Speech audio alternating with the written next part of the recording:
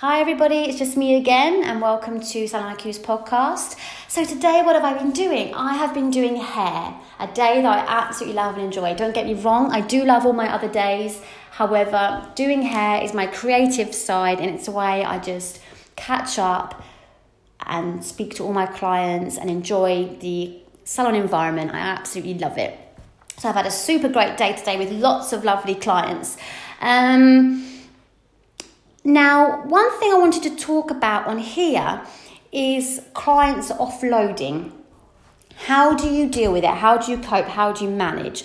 I know for myself, when I came in today, I've got a few things going on with work, just lots of to-do lists, just catching up. I just thought, oh my goodness, you know what? As much as I love listening to my clients, I just really cannot be done with them talking about their personal life and their ups and downs. Don't think about it. I love it. I love listening to people. I love giving advice where I can.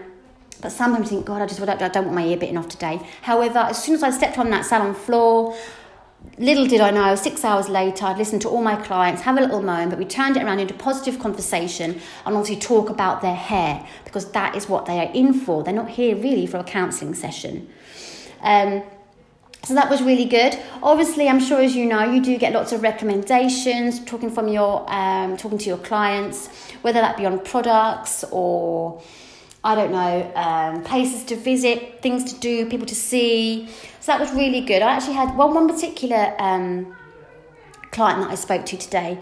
She was really into the whole psychology and wellness of the mind and the mindset and mindfulness. Now, I know that's something that's really, really popular at the moment, isn't it? So many people are talking about that, again, talking about self-care, how to look after ourselves, whether that be through yoga, Pilates, self-meditation, self-help books. It's a really huge topic at the moment. And I think it's really good that we have these talks. We're a lot more open about how we're feeling and where we are, in our minds. It's not what's the word?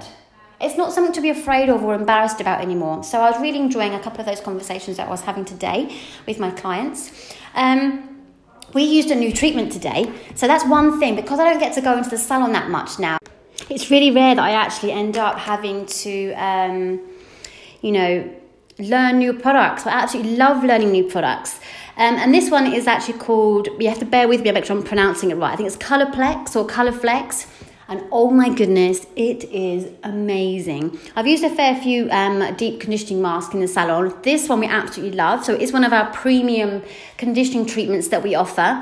And it's one that you mix up, actually you mix it in, we do, mix it in the colour first. So it stays on the colour for a good length of time.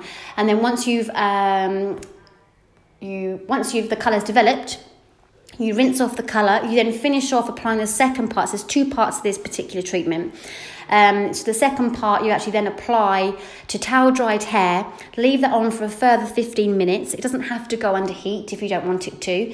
And then you shampoo twice and then do a light condition to finish as normal. It made the hair absolutely beautiful. It felt like silk. It was incredible. So I'd certainly recommend giving that one a go if you haven't already tried that one.